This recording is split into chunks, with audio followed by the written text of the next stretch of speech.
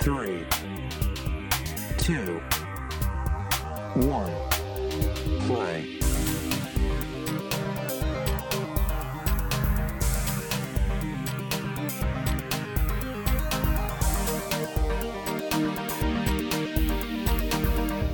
Hallöchen, and welcome back to another episode of 3, 2, 1 Play. I'm Shelby. And I'm Hamilton. And if you got that reference on how I opened this podcast, let's please be friends. Because that was a very niche and very specific movie reference to a movie that did not do well critically, but was really fun a couple years ago. So Hey, that's okay. Critical success does not equal goodness. True. But yeah, hi. It's been a hot minute. It's been a while. Yeah. We recognize this. We're not even going to talk about how long it's been. We're not, because you guys don't want to hear it, and we don't want to talk about it. We've done a lot of stuff. We've been very busy. Yeah, summer. You know, it's a lot. There's a lot that happens in the summer. Summer, I moved. I couldn't find my mic for this. So it's been a lot. Yeah, but you found it. And now here we are. But that doesn't mean just because we haven't been podcasting, like, it's not like we haven't been doing anything. Especially doesn't mean we haven't been seeing movies. Of course, obviously, we're always seeing movies.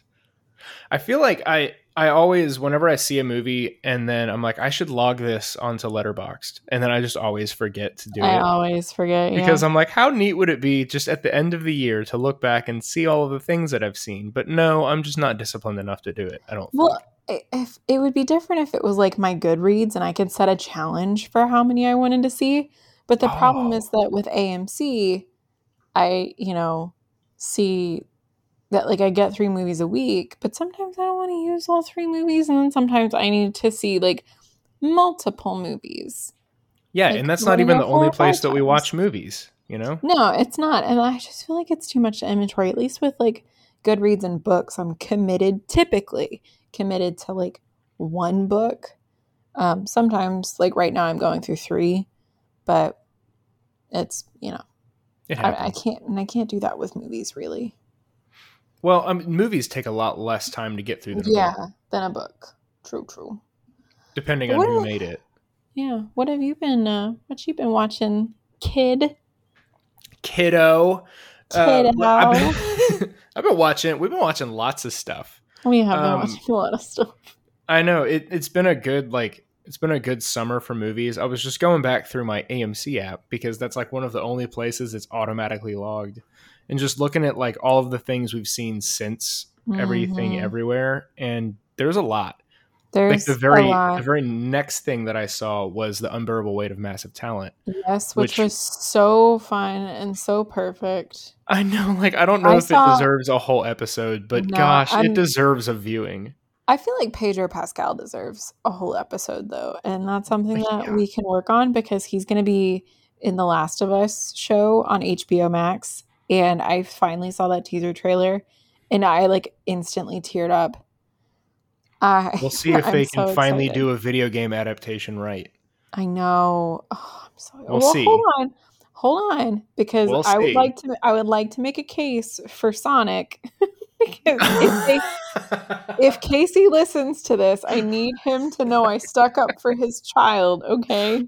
Okay. No, that's fair. That's less of like a game adaptation and more of like using characters that existed in a video game. Yeah. Because like the show is gonna, I'm assuming it's gonna begin with I'm sorry if this spoils this 10-year-old game for you. Yeah. But it's gonna open with like a heart-wrenching death. Yeah. And so it's clearly a remake of the game. And Sonic, he does more than run through loop-the-loops, So this is true. He does have to defeat Jim Carrey. He does, and not that anybody could, not with that mustache. No, I still need to see the second one. All right, so I also have. Did we talk The Northman at all? We have not talked about The Northman. That's on here. I've got It was Dr. it was astoundingly good. That was one we saw together. We saw it together, and then I saw it I think Yeah, a I saw couple it other again separate. times. I Yeah, saw I it saw it multiple times. separately, too. We both did. Doctor Strange and the Multiverse of Moodness. Yep. Um, That one was a controversial one in the it critical. was, and I guess, I mean, we'll talk more Marvel and where the franchise is going and where comic book movies kind of are right now and the fatigue that everyone's feeling. We'll talk about that on a later podcast, but I think it just kind of came down to how you felt about Sam Raimi. There were some things with the script that, like, ultimately I wish they had just given the sequel to Scott Derrickson and kind of taken his chains off, because they really tamped him down for that first one to make it not scary. But if you wanted scary without the camp and like actually make people feel like the stakes are really high, I felt like Scott Derrickson would have been the perfect person. But by that point, you know, he'd already moved on. He was working on Black Phone, so whatever. Let's see, we got Top Gun Maverick.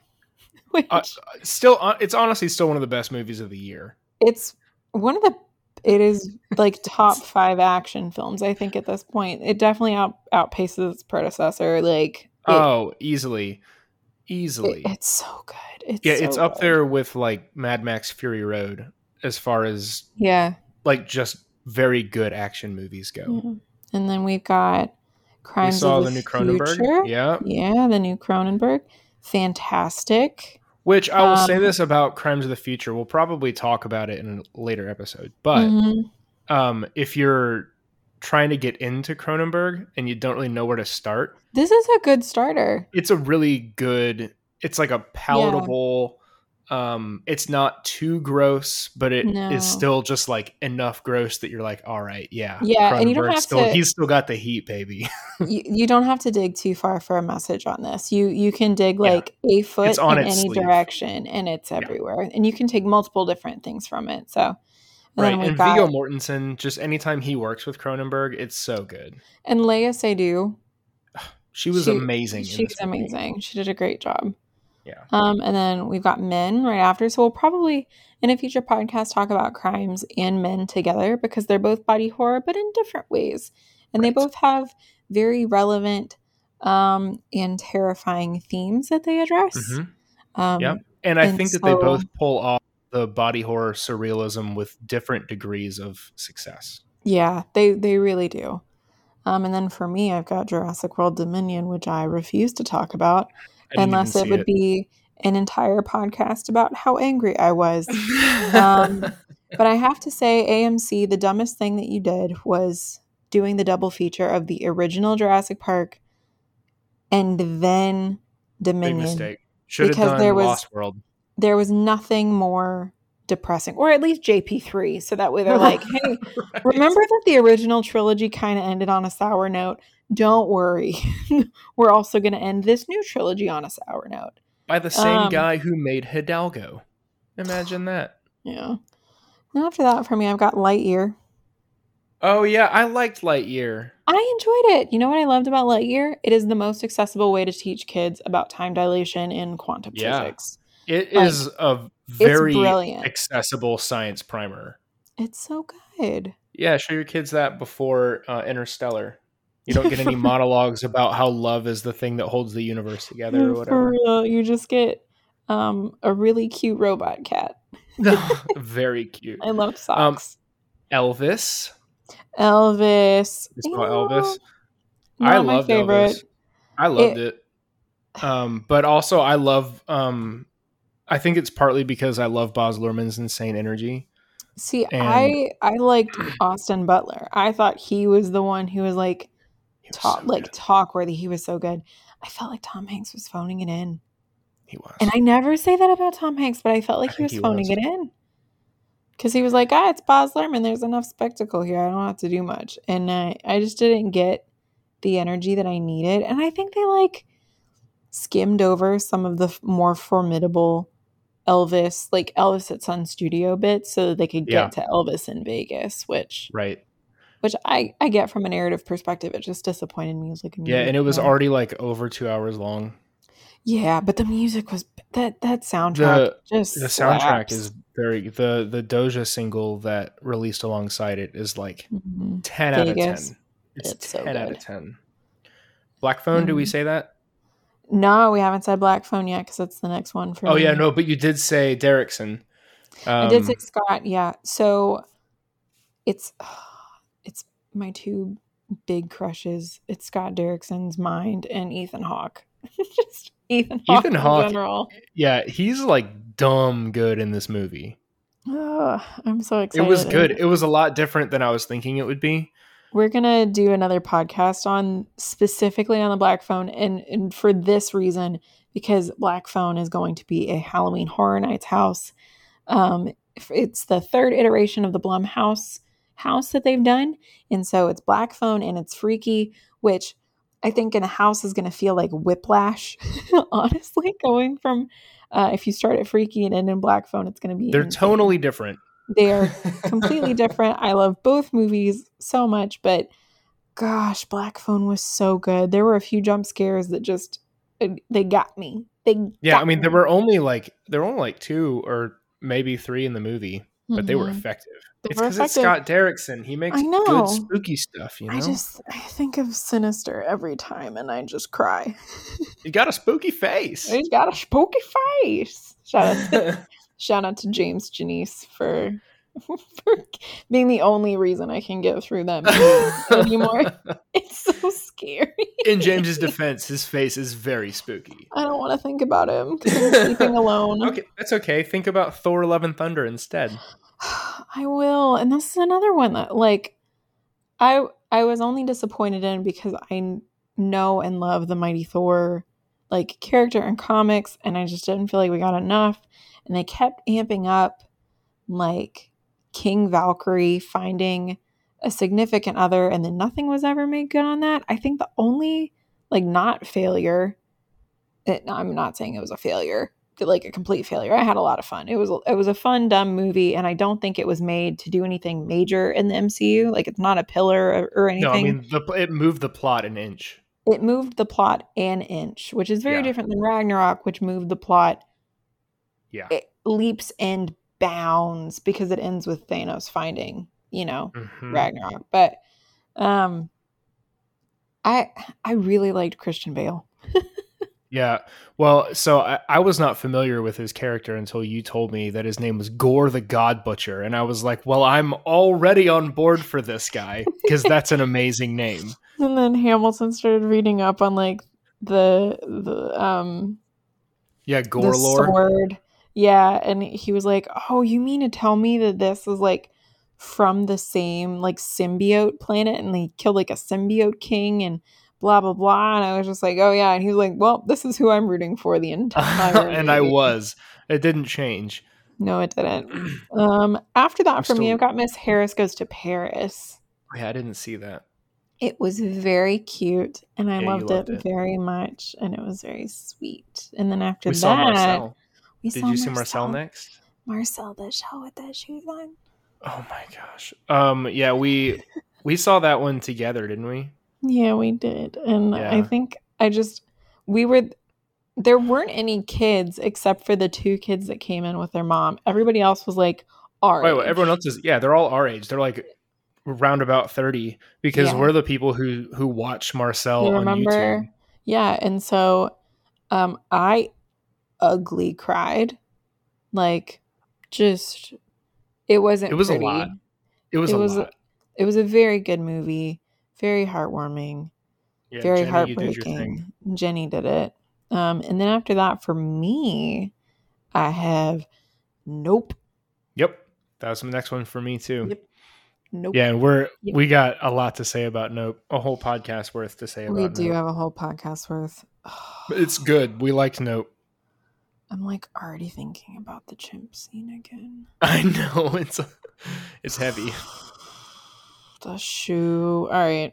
And then the next one on my list is the one we're doing today, so I'll skip that. But we also saw Bullet Train. Yeah, we did see Bullet Train. I saw it with a very Puerto Rican audience. So they lost their minds when Bad Bunny was on screen. When Bad Bunny came on, it was game over, baby. game over. And it was like a late night showing too. Like we had 9:30 tickets. Perfect. And it was so much fun. Michael Shannon was 10 out of 10.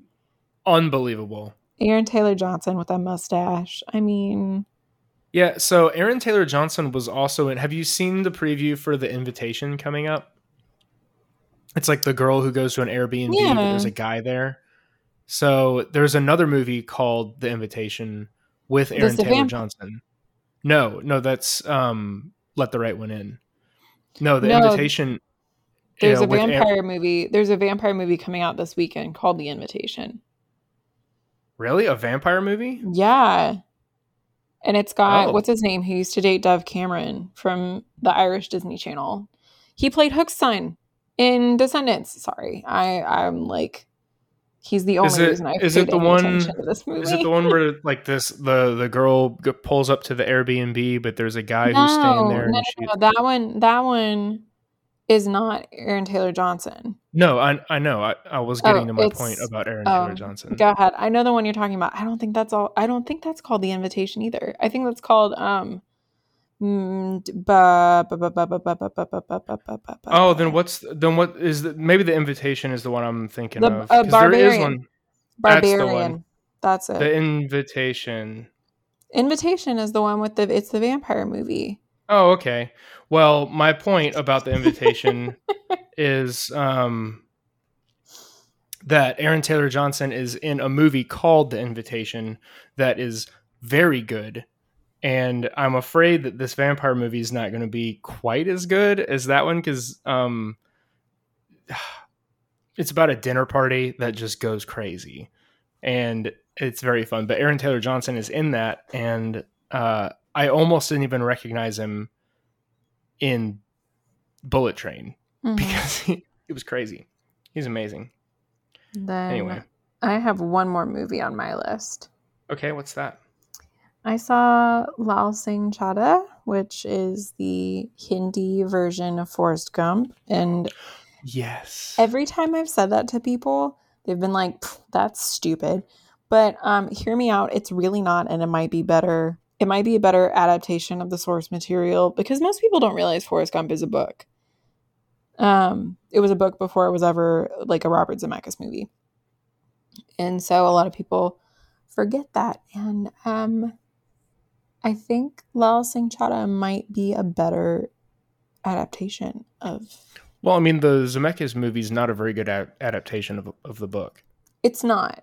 It's a good movie about Forrest Gump, but it's not what the book is. But if you've ever seen a Bollywood movie, you know that there's like music plays a really big role, and there are no musical numbers in this per se, but there are songs written specifically that take snippets of the book and kind of like interweave them throughout what's going on the screen. But y'all, let me tell you, like, because it takes place in the 70s, like he's born in the late 70s. And his family is Sikh, and it goes through the Sikh, Hindu, Muslim, like, fights that broke out during that time in India. And it is way more intense than even, like, Forrest going off to Vietnam. Like, seeing Lal and his mom, like, there's a scene where his mom has to cut all of his hair off. Like, she removes his turban and, like, removes his head wrap and, like, cuts off all of his hair so that they don't get killed on the streets because of everything that's going on. And it is so heartbreaking. And I'm just like, yeah, no, I think this wins. I think this gets it. This wins. And you still get the same like connection because his like Jenny figure is named Rupa, and so you still get this connection between Lal and Rupa, and like she's not good for him, but he still loves her, and she comes to love him, and blah blah blah. So it's so good. I don't know if it's even like going to be playing in American cinemas much longer, but the guy who plays Lal was also the one who produced it. So he's like, you can tell this is a passion project for him. Sure. So yeah, I love that. The last one that I saw. And I have a bunch on my list. Like, I need to steal your Hulu password again so that I can watch Prey. Oh yeah, well, my Hulu is canceled now. I didn't renew it, Oh no. Okay, I'll get it. which is why the password's not working. Dang it. Okay. I'll get it. Okay. That explains it. And we saw one other thing that we need to talk about. Buddies. Yes, it's a title that's got 3 words in it, Buddies. and they're all the same word. Buddies. Bodies, bodies, bodies. Bodies. So why did you want to even see this movie in the first place? Because Lee Pace is 6'5". That's fair. It was my honest truth. Is that if you say Lee Pace is in a movie, I am there. And while we're talking about Lee Pace, I need more people to go back and revisit his work in The Fall, which was a great movie that everyone slept on. And then if you haven't seen Pushing Daisies, you can thank me after this podcast. But yeah, Lee Pace. And then I love Amandla. Have been a big fan of Amandla for quite some time, since she was first Rue in Hunger Games. Hunger Games. She was 15 out of 10. Love her. Kept up with her career. I think she's just a really solid actress. And then it's got the girl from Shiva Baby. Mm-hmm. And she was probably my favorite character. Rachel. Yeah. Rachel. She was probably my Yes. favorite character in the whole thing. But Yeah, it just she's looks like so fun. It looks like a fun, dumb slasher, is what I thought going into it. Why did you see? Yeah, I thought it was going to be like, well, for the thing that attracted me first was whodunit. I was like, oh, great. Bodies are dropping in this movie called Bodies, Bodies, Bodies. And it's all like way cooler than me. I'm in because I love whodunits. Yeah. You know? And the trailer was cut so well. And there was so much like cynicism in in the humor that was, that was like being showcased in the trailer. And I was like, well, this is like a cynical Gen Z Scream. Please give this to me now. Like, yeah, because in the trailer, inject it directly into my veins. Yeah, in the trailer, for those who haven't seen the trailer or aren't really familiar with the movie, they use things like gaslighting and you're toxic and you're silencing me. Like, it's a very Gen Z TikTok language. Yeah, and Pete Davidson's like vaping and they're like edibles. It's got all Pete around. Davidson. It's got Pete Davidson, just period. And so it opens itself up very quickly to be both the butt of a joke and also really insightful Gen Z commentary. Right. Yeah, and that, like, just that combo, it gets me. And so I was like expecting very dumb and just kind of sardonic and, straightforward, you get what you get. But then, like, as I was watching it, man, I felt myself like I was sad way more often than I was laughing, which it's not exactly the reaction I was thinking I was going to have when I was in there. But even when they got to jokes that were presented in the trailer, like you guys are toxic. Like, when she said that in the movie, I was like, I don't know. I agree with you. That's the right word to call them, because they're being real toxic right now, you know, and I was expecting things to be a lot like dumber. And then some things that were very funny in the trailer were not funny at all when they said it in the movie, like in context, because I was just like, I just feel so bad for these kids. Yeah. Do you want to give like a rundown of what the movie is? So the synopsis is that you have a handful of Gen Zers, and then you have like a random 40-year-old guy who is a Tinder date for one of the Gen Zers, which plays into everything. And they're there for a hurricane party, which, as somebody who lives in Florida, very relevant. I was like, oh, okay, this all makes sense. So they're out in the middle of nowhere. And of course, the hurricane comes through and power goes out, phone lines go down, and then they decide they're going to play Bodies, Bodies, Bodies, which is basically just a version of Werewolf and or Mafia. And so they start playing, and then all of a sudden a real body shows up, and slowly, one by one, bodies start appearing, and then it just gets down to a handful, and you're just like, oh no, Who is the killer? Who's the killer? And then there is a crazy ending that somebody tried to tell me that they were like, oh no, I totally knew this was going to happen. And I was like, I think you're a liar. Well, I told you that I think figured you're it a out when it was down to 4. Yeah, I that makes called the sense. ending. But at the beginning, no shot. Somebody tried to tell me they like telephoned it like after the second kill. Yeah, no, and I was like, because like if you get it right, it's a passing thought. It's Right. not like a theory in your head. Yeah. Yeah. It's like it is a there and gone thought, because the actual stuff that you're like thinking through, you're like, okay, this person's motivations laid out. This person's motivations laid out. This character's motivations also laid out. Everyone has a reason. Mhm. And so it's just this like vicious it's circle. all classic red herring. And then obviously, if we haven't even said it, we're not going to like tell the ending, but obviously there are going to be spoilers just kind of as we're talking about it. But kind of as I was watching it, it became less in my head about like who is doing this thing. It felt less like a whodunit, and it was more like, okay, now I'm watching these kids tear themselves apart. Yeah, because of all of these things that are happening outside of them, you know. I told all Hamilton, this peripheral things. Yeah, I told Hamilton I felt like more like a Gen Z Lord of the Flies than a Gen Z Scream. Like Right. It felt way more Lord of the Flies toward the end of it. It felt very Scream in the beginning, especially the way that it's shot. It was super fun. Like everything's happening in real time, and you're having to like the same way that Wes Craven kind of cut Scream toward chronologically. This is also very much in the same vein. Like it's a tight timeline. It's only not even a full night. It's like 6 hours that all this takes place. And so you're having to like piece together time by time by time by time. Yeah, and you're seeing it from the perspective of somebody who's a newcomer to the group. So like she's coming as the date of one of the old friends of the group. Yeah. And so she's like the fresh blood, you know?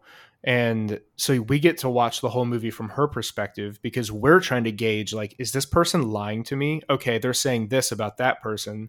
And you're just watching them feed on each other.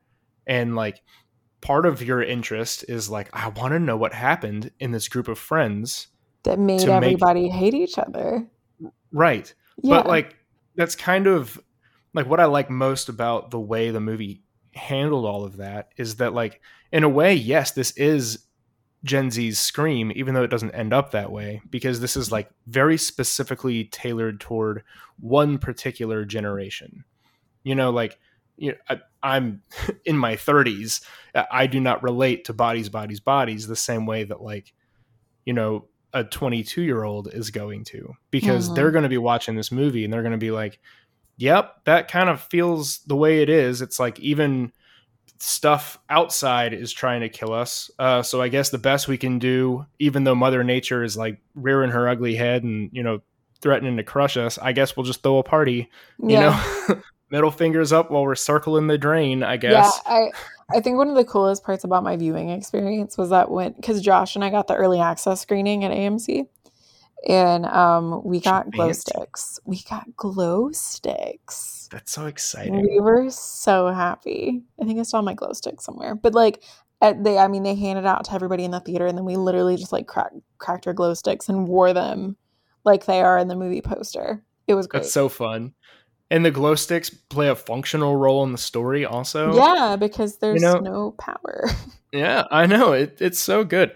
If you're a fan of like whodunits, go see this. If you're a fan of Lord of the Flies, go see this. But like also if you're just a fan, it's just fun. And it's like really 90 minutes or something like that. Yeah, it's not long.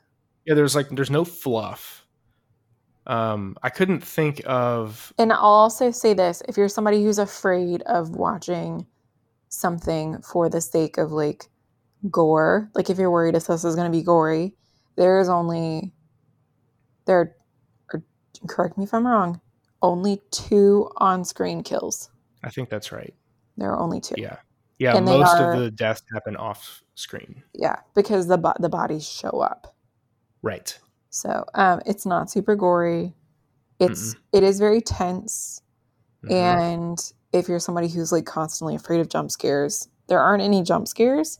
No. But the way that the like hall lights are shot, it makes it look like the girls are using their like phone flashlights. Yeah. Well, and they so are. you're I seeing thought everything. that was a really clever way to light like most of the scenes in at least the second half of the movie is with the phones. like you know where the people are because you can see it like when you turn on the flashlight on your phone, it doesn't necessarily light up the front screen also. But every time any of their phones are lit up because they're using them as flashlights, they also have the front screen lit up because that's what the DP was using to light the faces of the actual actors. And I was like, that is such a clever solution and also, to how to light this scene and make it feel like they're feeling. It's also very Gen Z. Exactly. Like, yeah. It's so Gen Z. And the fact that they're using their cell phones instead of like that table full of batteries and flashlights that you see at the very beginning, like they're still using their phones. I thought that was so clever. They could have lit the whole house if they wanted to because they had so many floodlights on the table that they could use for resources, and they just never touched it, which I think is hilarious. It is hilarious. And tragic, then there's just like you get to the end of the movie and you're like winded from all of the whiplash and all of the twists and turns that happen, especially in the last like 10 minutes. Oh yeah. So but so like this movie came out like a month ago. I think it's like a month old. Right at. I feel like it's closer to a couple weeks. It might be a couple weeks. August Certainly. 5th. Okay, yeah, long enough. So almost a month. Long enough ago that like it's made it out of the news cycles. People aren't really talking about it online, but this movie just entered back into like Twitter trending on Twitter status recently. What's going on with that? Okay, so Hamilton and I typically will take everything critical reviewers say with a grain of salt. And there are a couple that we'll like traditionally listen to, but for the most part, and we'll probably talk about this on a podcast because like we are both big believers of critical thinking. We love thinking critically about movies. That's why we have this thing. That's why we have this podcast. The problem is that there's a lot of pretension that goes around when it comes to critical reviews, and we sometimes just want to enjoy a movie. Like we don't want to think too much about it, and it's okay to like bad movies. It's okay to like bad movies. We applaud anyone who likes bad movies. We have our own bad movies that we love.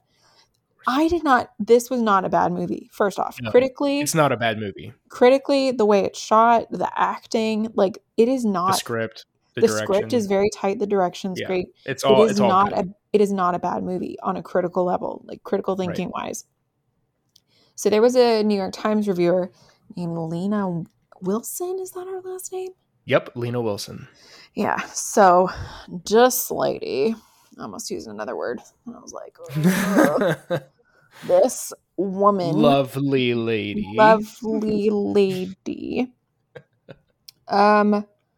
Decided that she was going to just kind of like miss the whole point of the movie. And her review reads like she just watched the trailer over and over and over and over again and like didn't bother watching the movie. So her review comes out, and then Amanda Steinberg responds to this reviewer, like DMs this reviewer and says something.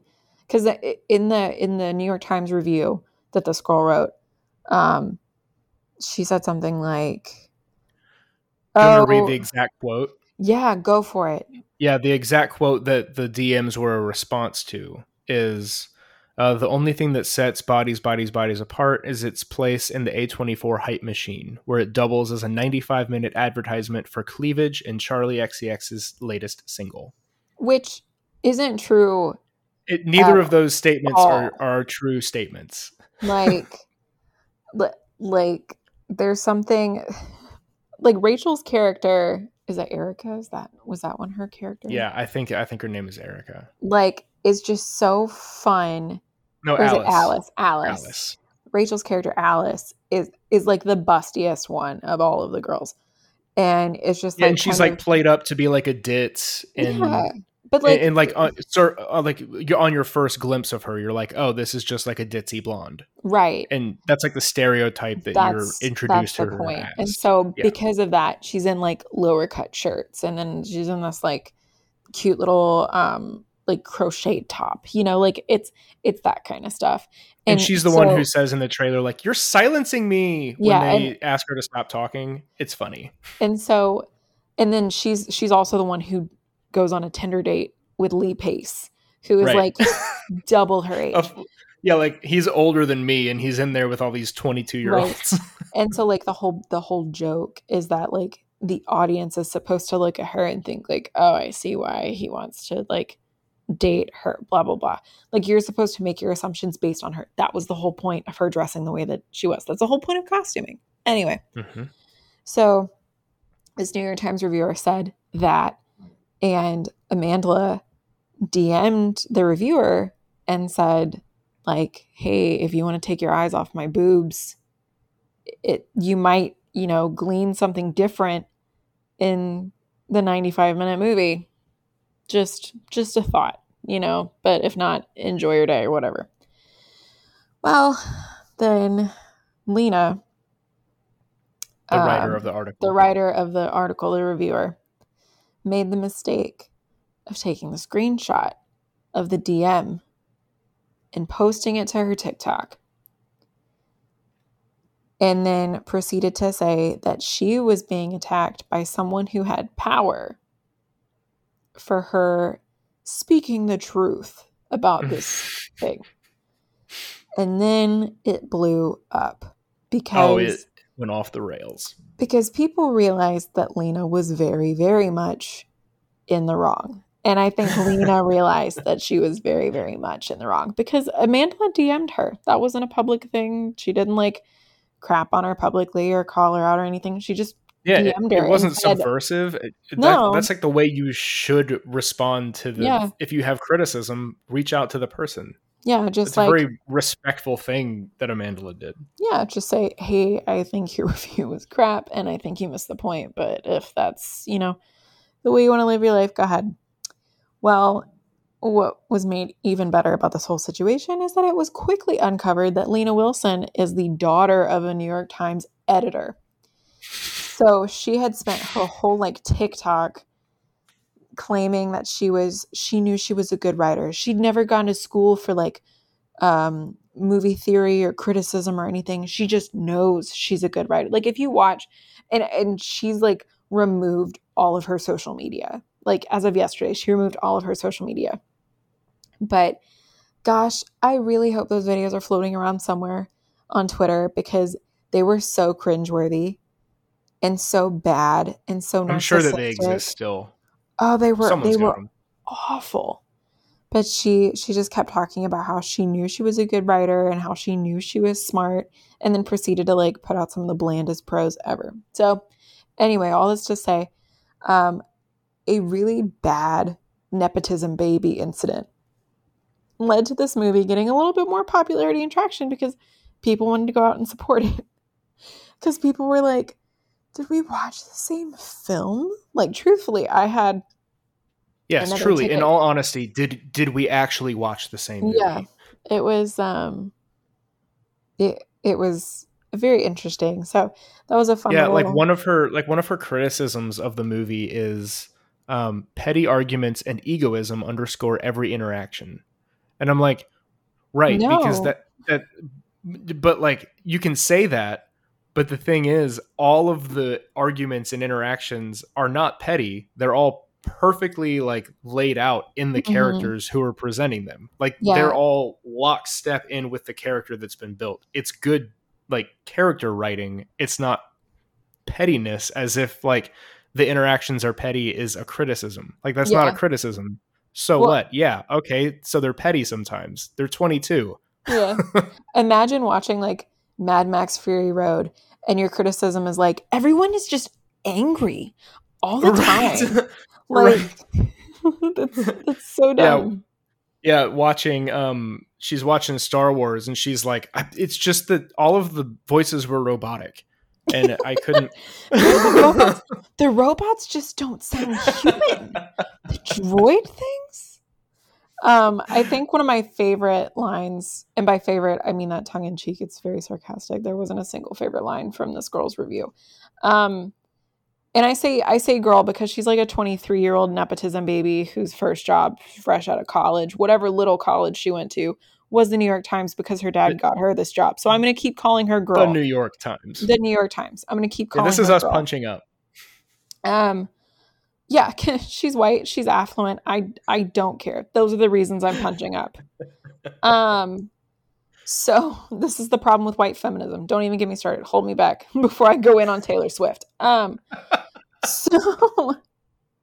she said something that was just like the nihilism factory of A24. And Hamilton and I literally went through every movie that we've seen this year from A24. And we went, nihilism in Marcel the Shell with the shoes on. Are you kidding? Which is A24. And then we're like, the nihilism found in men. The Northmen. Yeah, we were just like going through everything. We're like, what nihilism are you talking about? I think she like watched It Comes at Night and Hereditary, and then those were the only two things that she saw from A24. Yeah, like and she just assumed not even Midsommar is nihilistic. not even Midsommar is nihilistic because it's like very distinctly and very specifically not about nihilism. Like that's no, it's specifically about a woman in trauma finding hope and community. Like that's not what nihilism It sounds so uplifting when you summarize Midsommar that way. Like, and murder, whatever. It's just a young woman finding her family. It's not murder. It's ritualistic sacrifice. There's a difference. Unconventional ways. Oh man. What is family but the friends we made along the travels? I'll tell you what family is. After family. Do it all for the family. I live my life 1/4 mile at a time. For the family. For family. Anyway, we saw some movies. One of them was Bodies. And we really liked it. We liked it a lot more than Lena did. Yeah, we sure did. I don't trust women named Lena anymore. Between Lena Dunham and this Lena, whatever her last name, I do not trust women named Lena. It's like gone. The next evolution of a Karen. It is. Oh my gosh. Yikes. Right, I'm gonna start calling all progressive women who aren't actually that progressive. Lena. Like liberal Karens, you're now a Lena. Congratulations. Perfect. Yeah. Look at that. Getting stuff done. All right, guys. Tune in next time for when we, I don't know, maybe talk about body horror. Who knows? Yeah, we'll see what we talk about. We'll see what we talk about. Don't get spicy. It might be a surprise. It might be that. You might be wrong. I would say nope to that. We could do that. Who knows? Anyway, there's no telling. There's no telling what we're going to talk about next. But we know that we'll be there. And we'll be there. We hope you'll be there. All 8 of you that listen to this. That's right. Woohoo! So awesome. Thanks for joining us, everybody. Bye. Bye. Play.